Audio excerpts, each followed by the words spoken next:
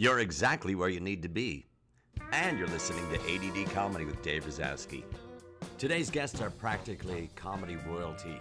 It's Deb LaCosta and Dan Castellaneta. Yep, I've known Deb and Dan since the early 80s when I was cast in a play Deb and Dan wrote for Chicago's Bailiwick Theatre. Improvisationally, if that's a word. Deb's performed with the great Spolman Players and the Second City Alumni Jam. I've performed with her many times over at the Pier in Santa Monica there. Deb's written for The Simpsons, The Tracy Ullman Show, and co-wrote and performed in Deb and Dan's Show with her collaborator, acting partner, and husband Dan Castellaneta of The Simpsons fame. I remember watching Dan perform at Second City ETC and felt so lucky when we could all play together out here in Los Angeles. We spoke about process, ambition, taking risks, and some great people we've worked with. We recorded our interview at the Fanatic Salon in LA's West Side. This is a good one.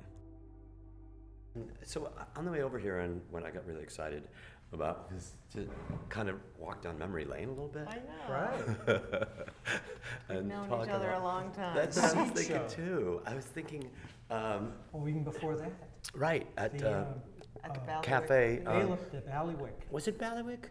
I thought it was that thing upstairs. Upstairs, yeah. Yeah. Theater, right? Right, that was the Right. upstairs theater. No, it was upstairs at the Metro. Oh, it was upstairs at the Metro? It was upstairs at the Metro. I think you're right. It was. Yeah. And you were in a play about the statue. Right, the Yeah. statue. And what was the woman? I can't forget. She was a dancer. She was a dancer. It was really sexy. Yeah, yeah. It was a really sexy thing. She was a statue. And She was the statue. And I was the old man. You were the And old you were the old man. In a mask. In a mask. In a mask. And then. And her space work and was great. Yeah. That was such a fun thing to do. I mean, it was. And it one was of a those things- silent piece. It was a Totally silent piece. silent. And you guys, I can't remember. How much do you remember about that? I mean, I remember the whole story. Uh-huh. And Deb working on masks. And Deb, I think I helped you make these masks. And you know what I remember was part of it was we had read Impro, and there was mask work done in that. Right. And also Richard Hensel Right. did mask work. Mm-hmm. And we had seen him, we saw him do a show I think where he so, did yeah. mask work. And there was another guy, he was a clown, he was a professional clown. Unfortunately, I think his name was Ken something. And I worked on a local TV show, Beyond the Magic Door, Oh, I did. I worked on that. Did you do that Yeah, too? I worked on that show. And there was a guy, Tiny Tove. he was one of the Mhm. puppeteers. There was a guy named Ken and a guy named Rusty, and we watched Ken do something. And Ken did some silent stuff with masks, and I think Deb went, "Oh, this would be cool. I mean, this is kind of cool, a And cool aspect of theater." We used what's her name song, Cyndi Lauper? Cyndi Lauper's Yes. song, and Yes. she was just happening back Yes. then too. That's right. And it was really this is exciting. dating ourselves. I know, I That's know. okay. So, but what, That was fun. It was 82, 83. What's interesting to me is that I had just finished performing in prisons across the United States, doing non-comedic improvisation mask work in Wow. prisons, and that was my introduction to How did improv. that come about? Like, did somebody enlist you, or is that something you I came approached? back I came back from NIU to Chicago, and that's when theater was booming. It was just booming in Chicago, and I came back and I auditioned for a play. I think it was Dennis Zajac. I auditioned for Dennis Zajac, and it was an awful audition. I just had a very bad audition, and this guy John Bergman from the University of Iowa, who was putting this Geese Theater Company, who had part of this Geese Theater Company, he said, "Dennis, do you know anybody who can do physical work?" And Dennis gave my name, and I auditioned for the company at an old Sears building on Ashland. And then the next thing I know, I'm in a 53-foot 1963 International Harvesters school bus. My first gig was Joliet Correctional Center, and it was all mask work. That's great. Wow. Wow. It was That's awesome. crazy. I mean, Yeah. it was heady times. Then. Yeah. Well, that kind of goes to the original, well, you know, like David Shepard we studied with David Shepard doing scenario plays, and his whole thing was like, you need to take this work to the work, people during lunch can do, Well, on the David- docks, can do theater, which Yeah. is like, Well, you said you spoke with Ann Mira, and she goes, yeah, I saw. at one time, and So she you- goes, "We wanted to go and make money, and David wanted to do plays for people down in the stockyards during lunch." And I guess they did, and then these guys, "Hey, this is our lunch, get out of here." Yeah.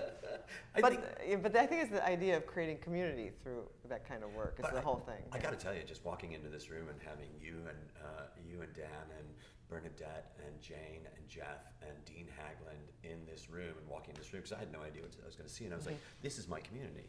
Yeah. So Part of the reason we did this also was because of community, because we like to write, but it's a lonely kind of solitary thing, and we're improvisers, and we seek community. We seek the interaction of other people. I agree. One of the main things that I've been teaching lately is in a scene, I need you to tell me who I am. I can't be myself. I don't know who I am if you don't tell me who I am. And that's at You're the root. defined by the Right, your exactly. player. Right, and I think that so many people don't understand that or don't appreciate it, and it looks to me like they're working too hard. Yeah.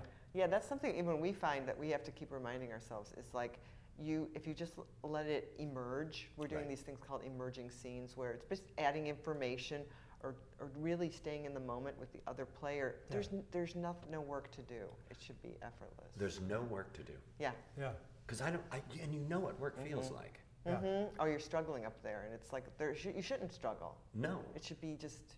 So the question then is like, how do you do it without the struggle? And I always think there's that great phrase which I've mentioned so many times, which is the only source of suffering is non-acceptance. So the idea of you don't accept something, you're going to struggle with it. But we get to, it's just, it's so, what we do is so fluid, and it doesn't matter. No, it's great. Yeah. Yeah. It is. It's like if the judgment gets in the way, then if you're judging a moment or you're judging, even today, we were doing a scene, and basically somebody made me the architect of this house, and then my mind went, well, that doesn't make sense because I thought I was just, and then it went by, and then somebody pointed out that said somebody made you the architect. And so I said, I should have fully accepted, what he said I was the architect of this house, because that could have opened up a whole avenue. They said we missed a whole avenue of something because they already described the type of house. It was a badly made house. It was skewed, so it would have said something about me, and Right. And so I missed the opportunity. And all I had to do was accept it instead of judging the offer. It's that thing where you go, reality is stranger than anything that you can make up. And the idea that why couldn't you be that? Because how many people do we know? I wasn't there for the scenario, but for the unfolding of it. But how many people do we know where they tell you that there's something and you go, you?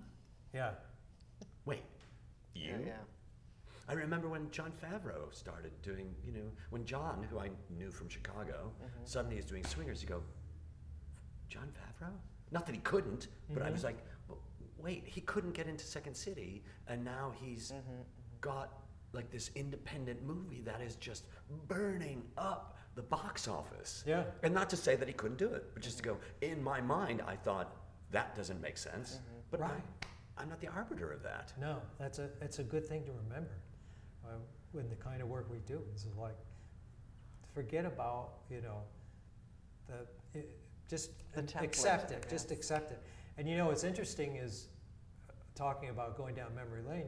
We had here. He came out from Chicago to do a workshop with Mike Gelman. Oh, yeah. And Yeah. he talked about. I think he talked about. Well, Del Close, and he said Del Close said, jump into the pit and then worry about what's going to happen, how to get out of it later. Just get out. Right. Don't worry about it. Matter of fact, get into the pit. Right. But I think Hunter Thompson said, jump out of the airplane and you grow wings on your way down. yeah, Or something like that. Where it's like, it forces you to become innovative. the interesting thing is, it does force you to become innovative, and it just says this too, that Reverend, I've mentioned this on the podcast before, Reverend Michael Bernard Beckwith said, we're born knowing everything, but it's just released on a need-to-know basis, because there's never been a situation where you've been in and you go, and I had no idea what to do, and then I disappeared. It's like you always know what to do. Right. Right. And that's one of the great things about improvisation. Yeah. Well, the other person always like you said, the other person and the where will always define you. You're always being held up there, and you're never alone. You're always being held. Because that's like improvisation for the theater. Is that that's why Viola did all the object work, because it's that thing will define your character. Right. And make the connection between the other characters. And it's also another way of you communicating with somebody. Because if I'm ironing at a certain tempo, that says one thing, and if I'm ironing at a different tempo, that says another thing. Yeah. Right. And those are the things where you go, okay, fine. That my partner is ironing quickly.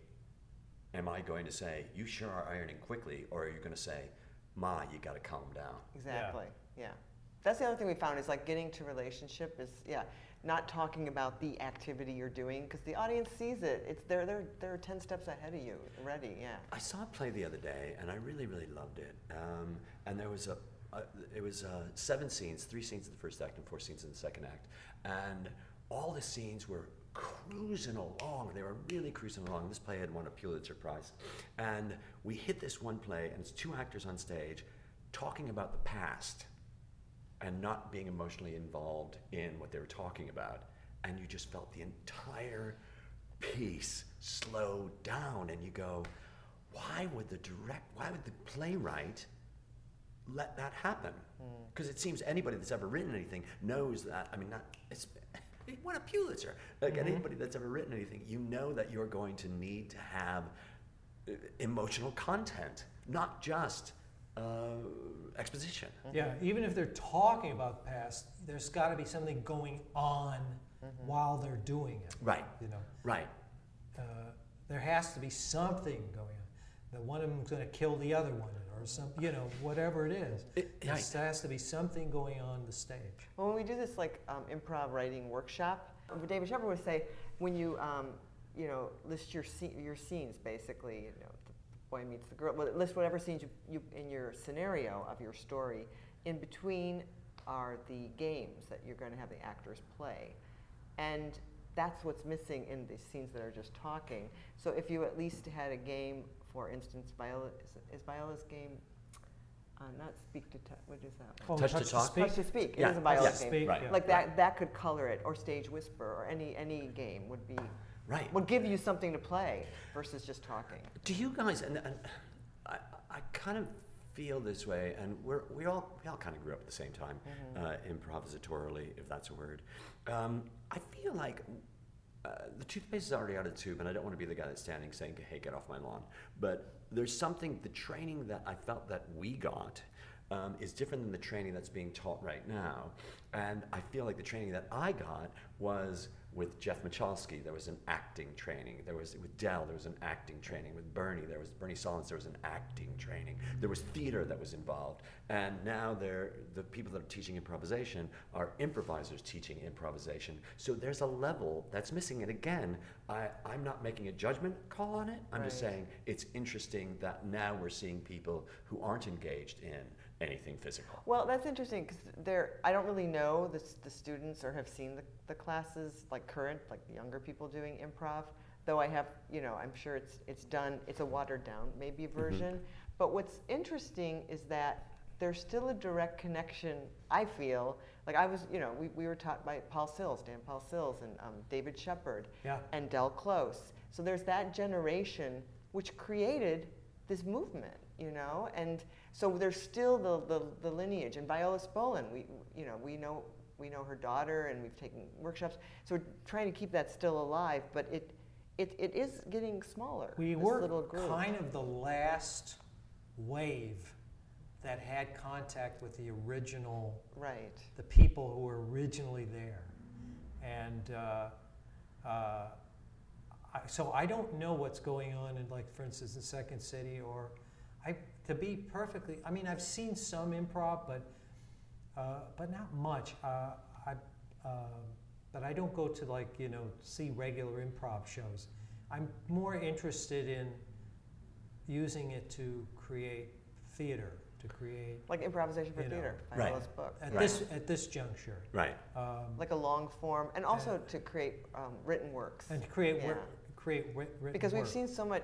You have too. So much stand-up. We've all done, not stand-up, sketch Improv comedy, right. sketch improv. We've all done good and bad sketch improv, and I feel like you hit a dead end, and it's more of the same.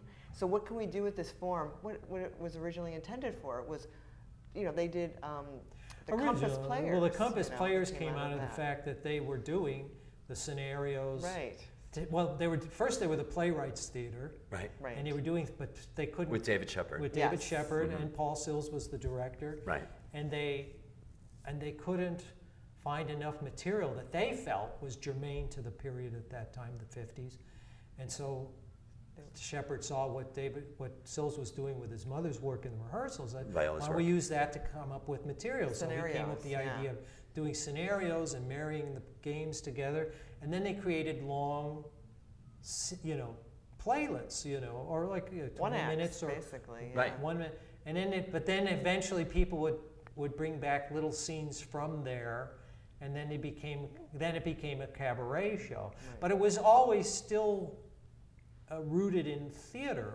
But it was in a kind of a proletariat theater, I guess. Well, it was the voice of the people of that time, and to have the voice of the people at that time speaking in the voice of that time, issues of that time, and I understand.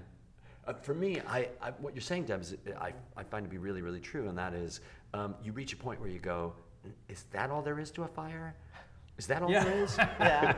Where you go, shouldn't there be something more to it? Because yes. I feel like that's what happened with me, just in terms of teaching. I'm ranking that up, I think. Just in terms of teaching, I felt like I want this to go deeper because I can't watch the same thing over and over and over. Yeah. I mean, that's what when we started doing this work with, it kind of dawned on us like we should either improvise together or get a small group of really seasoned performers who do the work and not do it for laughs always. Right. And that could further it. Like, where can we push this and where can we go with it? Right. That was kind of our impetus to start doing it again this way. And the idea of working with people that speak the same language of you, the language of know your creative process. I always feel like that's just a shorthand that we have, that I know you know what we're doing right now. And then there's kind of like a secret code that we have on stage where it's like, I'm going to move over here, and I know you're going to see me move over here. And when that happens, like, the audience, it's magic, because it is sleight of hand. Yeah. It's distraction. Yeah, it is magic. Yeah, it is magic. Yeah. And the audience is another player because they're witnessing it. They're seeing things. They're filling in the silences. I think that whole thing about filling in the silences is something that a lot of people, a lot of actors, younger actors, or people that are older that don't trust themselves have to realize is when I'm sitting in the audience, please don't answer all the questions. I just don't want those. I need to fill those answers out. This is not the first episode of a shitty sitcom where you explain everything that's going on. Right. This is really about we're connecting here, and the audience is that other player in it. And I know, even like when we're doing our exercises, just not for performance, we're like, no speaking for 30 seconds, 60 seconds, and just be there. And side coaching, heighten that feeling, see that emotion, go to the where. But that's riveting. And then you're grounded in the space and you can just go. If you see two people who are emotionally connecting with each other and looking and responding, even in silence, audiences are going, that's what we talked about in here too, is like, audiences are going to fill that in. They're going to write the show for you. Right. Right. I love that. Yeah. Because I worked with a couple yesterday, and a major part of what it was that they were doing is just like, just sit and look at each other.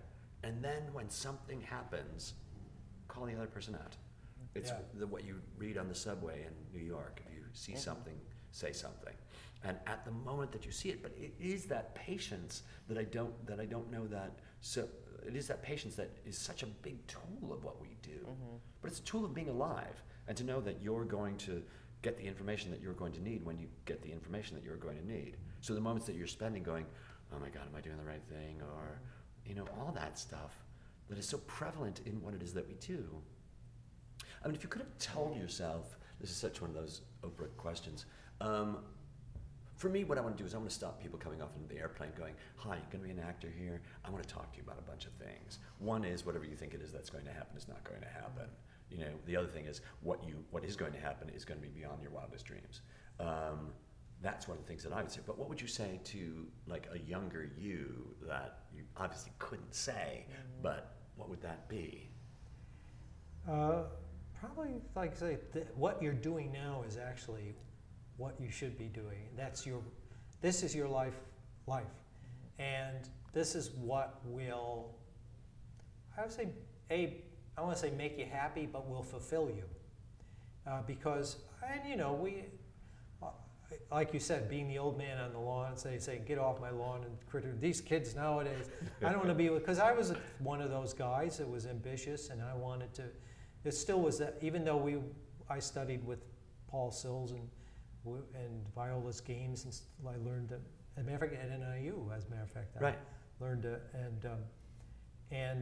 but I was ambitious, and I wanted to do comedy, and I wanted to get on Saturday Night Live and so forth and so on. But as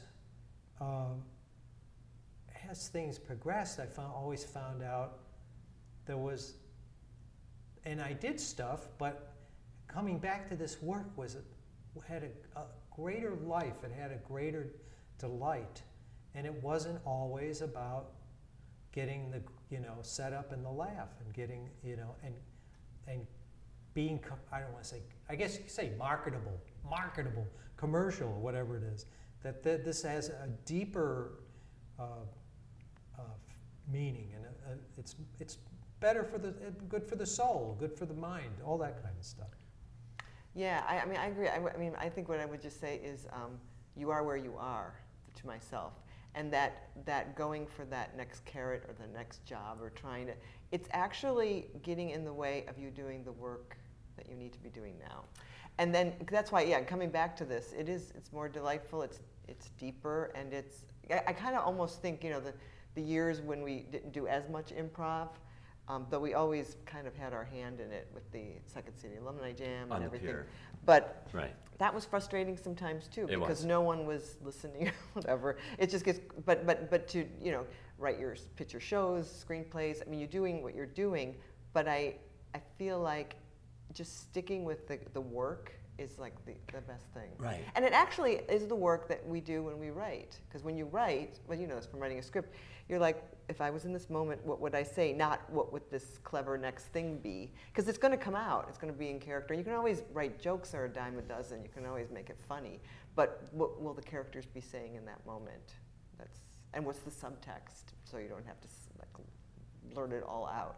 It's so interesting because really what you're saying is just be what you Yeah, said it. this is just it. Be where it is that you are. But in terms of writing as well, Mm-hmm. the idea of that character is at that point, at that moment, and that character is not heading toward that laugh. And you know what it's like when you're watching somebody or watching a show or watching a movie, whatever it's going to be, and you're going, he's hitting the laughs, he's hitting the laughs. And you see it coming. You see what's going to happen, and to go like to writing classes with Danny Simon, Neil Simon's brother, Right. Great writer also.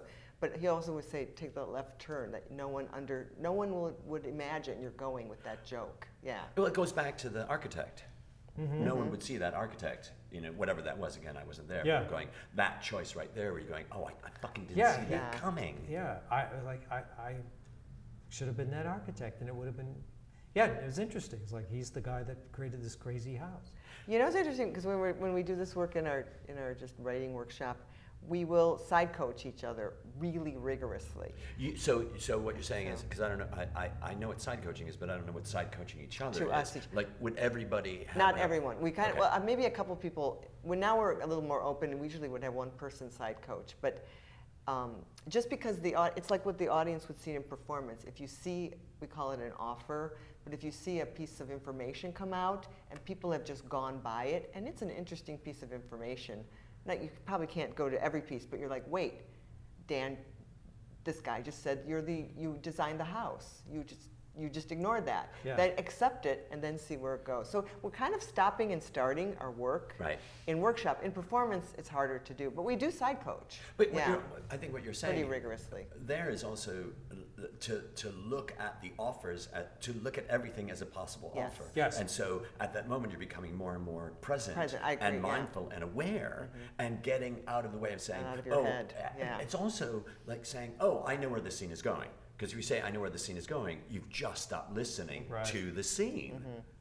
And then you've just started, I call it, we have to teach people to improvise like crows, not like trains. Because trains go to a depot that's already preset, but a crow's going to go wherever the shiny object is going to lead you. And for those of us, I mean, there's certain people that I watch that I go, how does your mind work? Because suddenly you got to that place. I didn't see that. And that's what I want to do. That's the work that I want to do. Yeah. It's got to be surprising. Yeah. Well, you know, we're also inspired by TJ and Dave, you know. And I remember we went to see him at I.O., and I don't remember the gal's name, but she was a Second City performer. And she went in because TJ wasn't there. So after the show, we talked to Dave, and then I spoke with her, and I said, and she did a fantastic job. And I just said, what did Dave tell you? And she said two things: relax, and he says, and the other thing was, and if you feel like telling a story, don't. Very hard to do. Holy mackerel! That's it. He boiled it down. But Yeah. that's You so know. true of also somebody where you're sitting having a conversation with someone, and then you find yourself like, why did you just space out? Because they're telling me this story. That play that I saw. Right. Because essentially they started telling me a story. Yeah. What was the first one? Oh, relax. Relax, yeah. Relax. Relax, which Right. basically is like could be interpreted as being present, and as you said, being aware of what people are saying, what's going on, what you hear, what you feel, all that, you know. That's Relax. why the spacewalk is so important. 'Cause it's I there. think, yeah, just to be in your body, in the space. God, I haven't thought about the spacewalk in a long time. I'm Yeah. doing something different than that, and that's essentially, are you familiar with viewpoints? I know. The viewpoints are, I'm not going to get into it other than to say, it's the relationship that you have with people on stage. One of them it's called spatial relationship, and you walk through the stage and you're aware of Oh where yeah, well that everyone's Viola going. does that, right? Is Right. that kind of see your player in the See space, if see the I've, space between your players? Exactly, Yeah. but Yeah. it's totally aware of it. And once you define it, it exists. So we're all sort of equidistant here, but if I moved in, you're compelled to move back. So it's that feeling of the stage is telling you, the stage is the platform upon which you tell your story, but the stage is also part of the character. It's the character as well, because form follows function. And you know, for like in a space like this, to come into a small space, it's relatively small. Yeah, it's a nice sized stage, but you know, how many seats does it? It's like 50. 40, 50. Yeah, 40, 50. But at this moment you go, okay, I'm going to create scenes that are going to live on the stage. And because you're creating scenes that are living on the stage, we've got an inherent governor in that of what we can and cannot do. Does that make sense? Yeah. And so we can't run.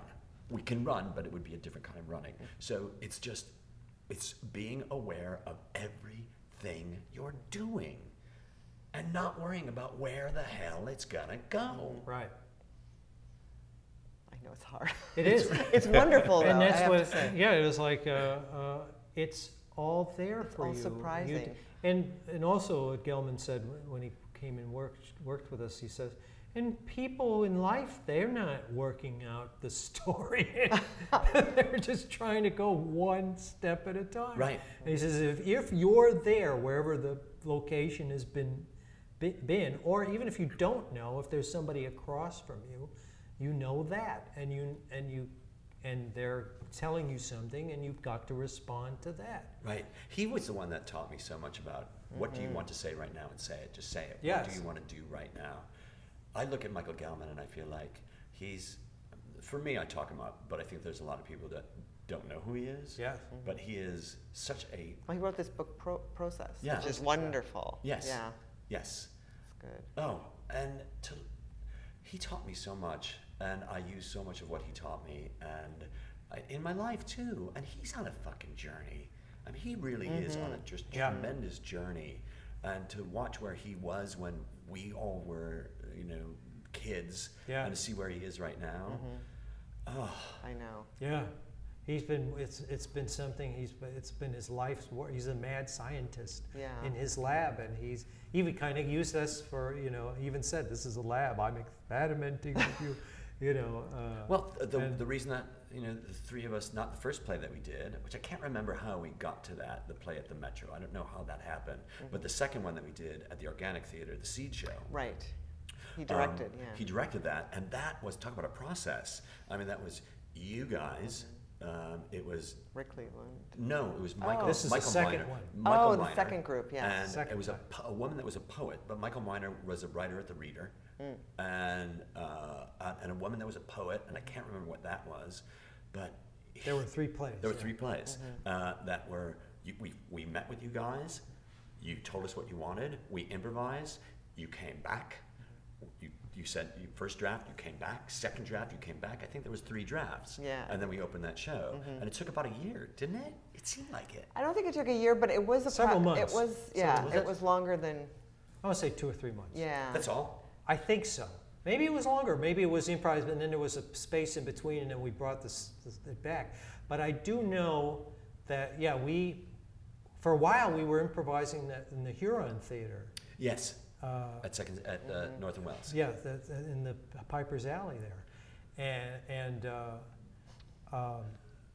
and we had the characters, and then we all signed characters for each one of you guys, and it was in an office environment. Right. And we defined the characters, but we really didn't know. Deb and I had no idea where the story was going to go, other than each character had the definite something. They wanted something, or definite something they were devoted. Like your guy was devoted, he loved science fiction and NASA and stuff like that. And but then then we say, well, it'd be interesting to see this character and this character on the loading dock, or this character and this character at the lunchroom, or at 2 o'clock or something. And then we just built it a play. And at that time, we built it. It was a 1-act play there, and then we actually took it another step out here and turned it into a 2-act play. You did. That Jeff Yes. Machowski And Jeff actually directed it, and he did a What was it wonderful called? job. It was the same name? No, we changed it to Earthers. Earthers. What was it called before? Omnioptics. Omnioptics. A simpler name. Yeah. A simpler title. And, which I think it needed to be expanded, because I remember Mike kept saying, you got to cut this down, cut this down, cut this down. Gelman saying that. I mean, Yeah. Gelman, Yeah. Mike Gelman. Yeah. And it was tough. Because it was ensemble And then on and top there of were it, so you had many you guys speed through it because you only had 45 minutes. We really You cranked like through that speed thing. through it. So we love the fact that, and why I guess I'm saying this is it really does, people sometimes have doubts about using improvisation to create material. And we felt like it wasn't a huge hit, but we felt we had a successful play. We had a full-length play. And Jeff he took it another step, is we would bring in scenes that were written, and then they would read it 2 or 3 times, and then they'd throw it down and they would re-improvise it. And then Deb and I would either find that something wasn't needed, or there was something that they brought into it that go, oh, that's better, There's no process in any other medium like what we're describing right now. Yeah. Where is the group putting that thing together? Yes. There's nothing like that in anything else, unless it's R&D up in Silicon Valley of some Brainstorming and working on projects, something Yeah. like that. right. But it's interesting because you'll mention this process, the way we work, to a person who writes, who just literally writes and doesn't have input, and they do not like the idea that actors are doing this. And then you talk to actors and say, well, we're just going to improvise, and they're like, no, I don't want it. I mean, it does take a certain trained, like Gelman said, what we do is a craft. Right. I mean, it's a certain training, but then you are able, because you know the craft so well, you're able to be free within that. It's also a matter of getting all the parties involved to say, look, we're doing this together. Yes. Can we trust each other on it? Because ultimately, it's about trust, but it's also about, again, a common language where when I'm giving you a note, I'm not giving you a note. I'm giving us a note. And the note is, this is the way that I think this could work. Not should, but could. And when we start talking in that way, it's not like we have to be precious with everybody's emotion, but we've got to go, this isn't about us. Right. Yes. That's the other thing. There is a freedom, and there is also, to me, being a writer, like writing for The Simpsons and just writing, you have to be willing. Your thing's going to be trashed, and you got to start over. So you can always rewrite it. There's a million ways to rewrite, and that nothing is that precious. So all the input, you can sort out what you're going to keep and not Give keep. it a try. Yeah, it's not see if it works. If it doesn't, it doesn't. That if it's kind of a little bit. I mean, we kind of like orchestrate a little bit this workshop, but when people go, well, I'd like to do this, or I want to do this, or why? Like, well, let's do it. Let's try it, and then we'll either say, I don't know if that'll work. and other people say, I think it could work if this. And so, well, let's do this. You know? It's very collaborative. It is like being in a lab, with a bunch of scientists and being open to all kinds of variables, Right. And again, not to be precious with anything that you have, and to go, which is so hard because so much of what we do could be seen as you don't like me, which then reinforces it's not me, but one's perception that I shouldn't be out here, or everybody else knows something that I don't know, or everybody else gets the breaks that I don't get, and then it's self-fulfilling prophecy saying, well, yeah, great, that's great. Yeah, the improv is kind of I want to say it doesn't. Yeah, it's democratizing kind of. It's democratic. And it's more democratic. Very collaborative. Like I think theater is very collaborative, but there is the author of the play, which can be very strict. But here we're pretty fluid with it, I think. Well, it's an interesting. Once it's committed, once it is on paper, when you have a production, you probably are set, but maybe you're not. Still, you never know. Well, one of the things that I realized at Second City was, you do a show and that's the scene at opening night, and then it's cast in kind of a malleable stone. But what you do realize is, as you keep doing the show, you think, for me, this happens so many times, it's just so exciting, where you'll make a turn that you wouldn't make before. The lines are still the same, but now you're getting a laugh where you didn't get a laugh before, just because of your presentness and awareness of where you're walking on stage, or when you enter a scene, or where one person is looking while somebody else makes an entrance. Like those things that you realize just because you're in the flow. Yeah. And you know the scene so well. So you can know it actually, so well, yeah. if you know the text so well, there's a certain freedom that you can play with the space. I That's do the other remember, thing, yeah. And I remember we were doing a scene. We opened with it, and that was it. But it always kept bugging me. The out always bugs me until a month later. And I said, let's try this. And we did, and it worked. So you're able to, so even then, even in the Second City, you can still refine it as you go on. Right. And how many scenes that I do also where I'm thinking, I just don't like this scene at all when it first comes out, and as you keep moving through it, it becomes something precious, and it's a moment on stage that you get with somebody that you really enjoy spending time with in front of 320 people or 240 people, whatever it's going to be. I remember scenes that I would do with Ruthie Rudnick or do with Megan Moore Burns, and just like, I got to spend time with those people on stage. It's just the two of us here on the stage. Yeah. And how lovely that is. It's really a gift, yeah. It really, really is a gift. And it goes back to, I trust you up here. And when we're not trusted, I think that's when we don't feel trusted or we lack trust ourselves, that's when this work becomes just really hard. Yeah. We were just talking in our workshop. Jane was talking about Jane Morris about the idea of play, the word play, and that's what this work is. It's play and it's connection. And when you're really at play, you aren't judging, and you aren't, you're actually just connecting and just having that energy flow between you. And she was talking about a scientist, or I was saying, talking about it as an aspect of survival, that animals play and stuff because it's a way of them learning to cope with their environment, they created. Well, how there's that group Mob Rule. Do you know that group? Yeah. The seniors. Yeah. They do improv games. They're like seniors, and they enjoy playing with each other. They're not necessarily great or good, but it's the games. It's what Viola. They created community. That's why it was in the beginning for the immigrant children. Oh, that whole Neva Boyd early stuff. Yeah. And Paul Sill said it's about community. I think it's even in his. I think it may be in the introduction to his book Story Theater, where he printed out the text and all that for the story, and said about theater is about community. It's about community. It's about people interacting. He says, this is what this is for. This is kind of our church. I believe it. Because on Sunday we meet and we're like, Sunday. this is our Sunday This church. does look like. Yeah. Why not? It does kind of. Well, It does theater look in like church, that. it's not, Very much so. it's not that big of a leap. No. This could easily be a church. Yeah. Be You're converted right. into one of those. There actually has been Jane Voight did a. Oh my God, Jane Voight is I a don't know minister. if you know Jane You Voight. know Oh, her? yeah. So she's done She's a her- minister, but she did a show here that was actually kind of a little bit, about religion and so forth, but with comedy and so forth. And it was like, wow, you're sitting in a comedy cool. church, I feel that right there, it's the acceptance of it's the acceptance of who you are. We are here. We are all one here. We are. I am not.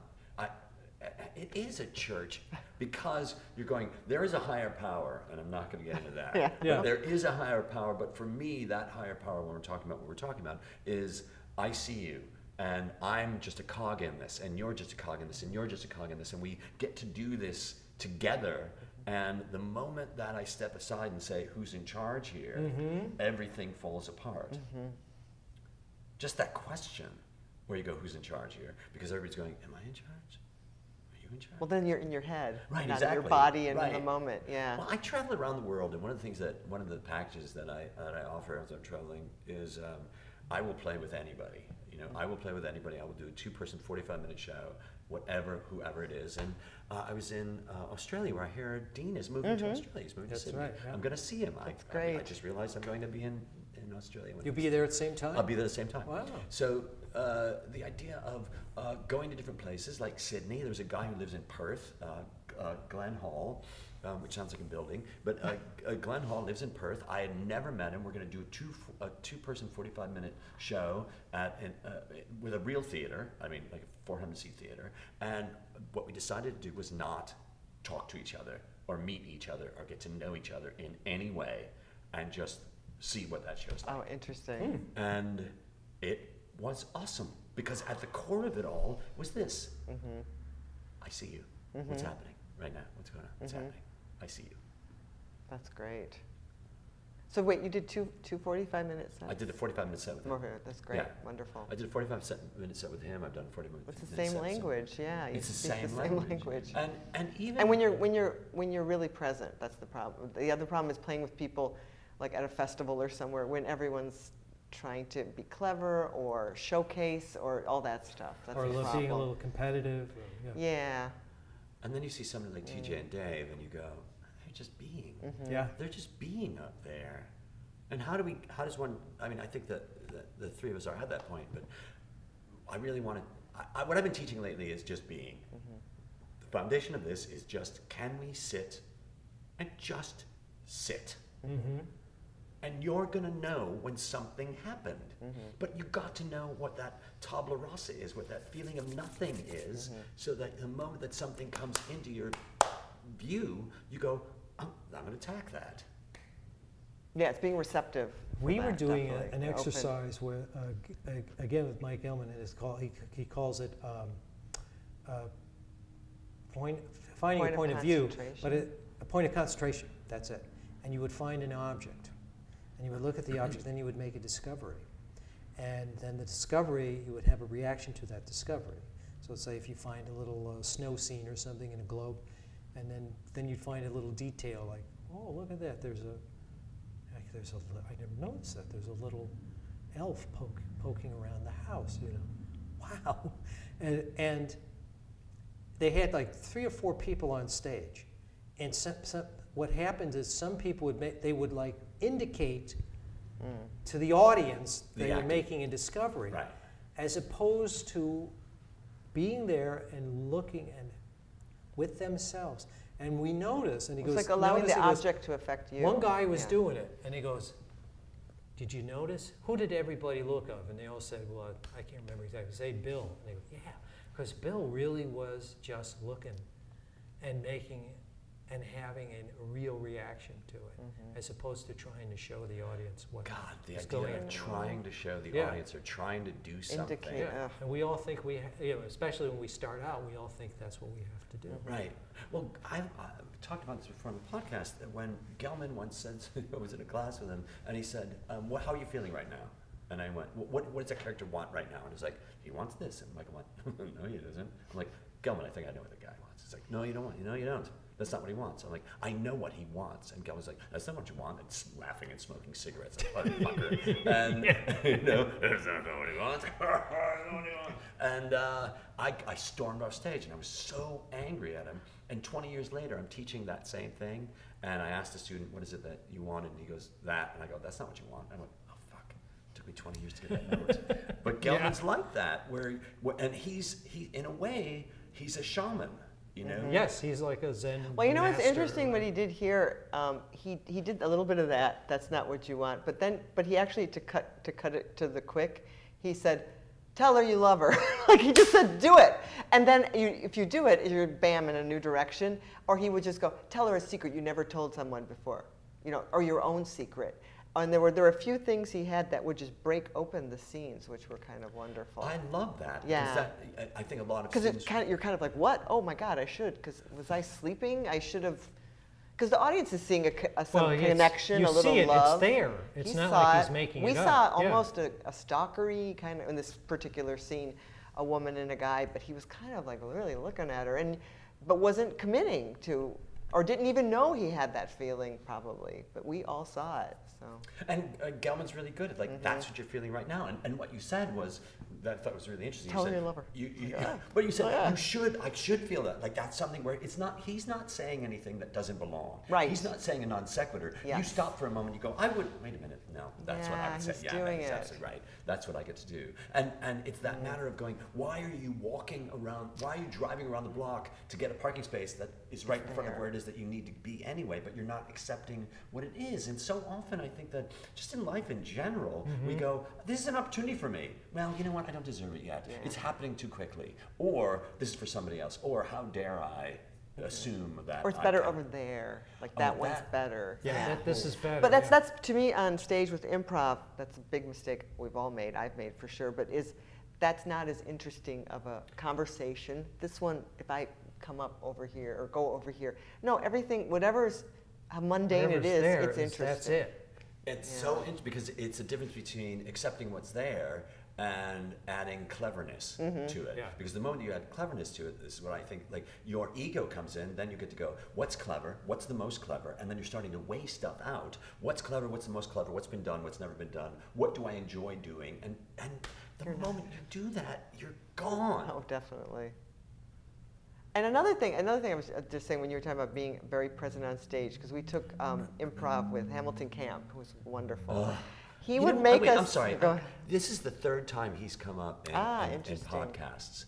This is the third Such a time that great he's come teacher. up in podcasts. Great player and a great teacher. Alan Meyerson brought him up, and I forgot who else brought him up. But Yeah, he's Rob great. Riley, I think. Rob Yeah, Riley brought I mean, we took classes with him, and then we played Spolin games with him Yeah. and his troupe that he had together. But he would literally make us open a door, do that viola game, which is stop and start an action. Yes. And we had to open the door. So it was basically put your hand on the knob. That's one, hand on the knob. Two, turn it, and but really feel it. So we were literally breaking down every movement because But it was a real door. it was a pretend door. Pretend It was, door. it was space The door. Space door. And so, because so often, and also we took with Dick Shaw. Dick Shaw, who was amazing, and he would be, and he was in a wheelchair then, but he was teaching workshop, and he would make every little button, if you unbuttoned your shirt, or button, like very specific, not like this slapdash, and everything is fascinating and Yeah. important. He And it says- defines character by the fact that you're doing If you're in a that. scene, you're putting on a coat, he says, put on that coat, make what else is there, and that's fascinating. Because it's in the little spaces that you notice things, but it's also when you're putting on a coat. Like right now, I'm miming putting on a coat, and the moment that I'm miming putting on a coat, like right now it feels like it's a certain fabric, Yes. and right now it feels that it's a certain length, and right now it feels that it's a certain color, and right now it feels that it's a certain season. And you get a Exactly. certain feeling putting it on, like I look great, or this is It's constricting, tight, or it's old. Right, Yeah. you know. right. know. Right. But Dick Shaw was known for that sort of Yeah. stuff, Oh, wasn't yeah. he? You know, that to be Great in that physical moment. Really. performer. Yeah, and the idea of there's nothing small. And it's not unimportant what you're doing, because it's like this important or funny. He's not getting to something better. That's as good as Yeah, it gets that's it. right there. Yeah. Right? Yeah. That's as good as it, to accept Oh my that God. that's what it is. There have been so many times where this is an important thing too, is the idea of when you do something great on stage, can you take a moment for you to say to you did something great on stage? Can you do that? I mean, I can do that, and I encourage my students to do that. And say, there's no video of this. You don't get an award. No one's going to see this again. So the moment that you do something good, you don't have to go, I did something great, but let that thing warm your heart and go, I nailed it. I nailed it. I nailed it. And the joy of you nailing it, the audience sees, and they love that. I mean, they love that kind of like you're so present. It's kind of a sparkle or something, some light that the audience really can see, or can see between the people, I think, too. Watching somebody who's up there having a great time, you know, you're watching Joe List do something on stage, and you go, oh my God, are you kidding me? Yeah. You can relax when you watch Joe up there, because you know there's never going to be an only uncomfortable in the fact that it'll be funny uncomfortable, but you're not uncomfortable with the fact that there's an actor up there who doesn't know what he's doing. Right. You know, or floundering. It's like there is no doubt this guy's going to never, ever stop finding things that are funny. I just did a show with him at San Francisco, and Rachel Hamilton and I did a show. It was a three-hander, and just to sit on stage and watch Rachel and Joe, it's like, I won. He won the lottery. Yeah. I know. I feel like when we meet with our group, I'm like, it's just such a joy to be with everybody. Well, so I think the only mistake you make in improv is casting. Yes. You know, where you go, okay. The that regular person's here. group, But you know yeah. what it's like when you're doing a show. I remember a Second City show where there was a show that we did, and we had to fire somebody. An ETC show, and we had to fire somebody, and it was a really uncomfortable experience. And you know, this person went on to do some great things, which is awesome because he was doing great things then. But you go, every time I'm on stage with you, every time I'm on stage with you, I'm thinking, I need to go through this scene in a certain way in order to connect with you in a certain way. And that is more thinking. That's thinking. I don't want to do any thinking. I'm not here to think. And I look at the crew that was here that I walked in to, and no one's thinking. No, exactly. No one's thinking. Women. We're not thinking. Yeah. No, and the idea of not thinking, of moving forward, of letting just this moment be what this moment is. It's great. Yeah, and everyone's so generous. I mean, everyone's generous because we know we're all working on each other's projects. So whatever I bring to your project, you'll bring to mine, and Yeah, that's that's sort of the A lot of trust. pact we made. Yeah. Was like, this is if you bring something in, it's yours. Whatever we come up with, that's yours, because we are going to then, because I know you will give something back to me. You know, so there's no, preciousness in terms of ownership of material. Is that the definition of zero-sum game? Is that what that is? I don't know. I've never heard. Because that. because the hardest part, I mean, it's when we improvise these scenes. Let's say I have two characters, and I know the scene should be this, but I need some help, so you guys improvise it. Ultimately, you have to go home and put all these scenes together and make And you have to a shape it. piece, and that's the hard work. Yeah. Is the writing. We To me, that's understand the that, hard yeah. work. Improv is the not hard work, but the writing and really shaping it. So how do you, without getting too involved, how do you take these pieces, like just in terms of physical pieces? Do you? Well, we audio tape it, so then Okay. you transcribe it, or Uh-huh. I will, or sometimes I just listen. Like, if I see the scene and let's say the play is pretty much written, but I needed help with one scene, I would just kind of go through and go, oh, this was the nugget that might help me Right. make the turn. And sometimes it's just an experiment, like, why isn't this scene working? Maybe, let's see, it almost is a brainstorming, a way to brainstorm new ideas that maybe I haven't thought of. Or if you are just in the formative stages, it would be transcribing it, and then you have a scene, and then maybe transcribing the next scene, and trying to piece them together. Right. And Right. see what threads you can, weave through. What are you guys doing now? When I saw you, you were in Chicago. We're actually, we've written quite a few plays. Actually, through this when we process. were in Chicago, we had a reading of 2 of the plays that came out of this workshop at the Red Orchid. They did a couple readings of that. Which we're not sure if they're going to do, Yeah. but they but are reading them, so that's good. They're reading them. But we did write a musical that went really well. We had a workshop at the American Blues Theater in Chicago, Uh-huh. Called Empire Burlesque. And Oh, yeah, musicals take forever to work on, but we're going to workshop it again this summer, and they probably are going to do it in a couple of years, but it takes time. Oh, again, the crew in Chicago, the actors in Chicago, that They're willing to do the work and do readings, and it's a That's theater what- town. right, That's that's the what they're thing. there for. LA is not. Yeah. and LA's not, because a lot of people are, everybody's here to move on to something Right. else. There are some good theaters and smaller theaters, but it's tougher here. It's tougher to it's get tougher audience to find too. it and tougher to get audiences Yeah. to come out and see stuff. Right, right. So we love going back to Chicago, and always There's feels great stuff that goes on here at the Fanatic Salon. Yeah. Little plug. Yeah, exactly. Well, imagine my surprise when I was listening back to this recording, our interview with Deb LaCosta and Dan Castellaneta, and that's where the recording ended. Well, like a good improv scene, things start in the middle and things end in the middle. I want to thank Deb LaCosta and Dan Castellaneta for giving me some of their time. It was a great interview.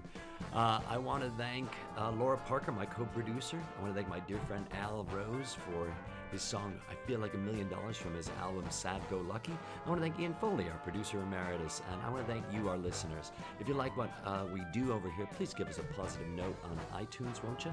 If you're interested in having me at your theater, your improv school, your corporate event, if you just have a bit of information that you like or want to say, hey, Dave, nice tone, please drop me a line at dave@addcomedy.com.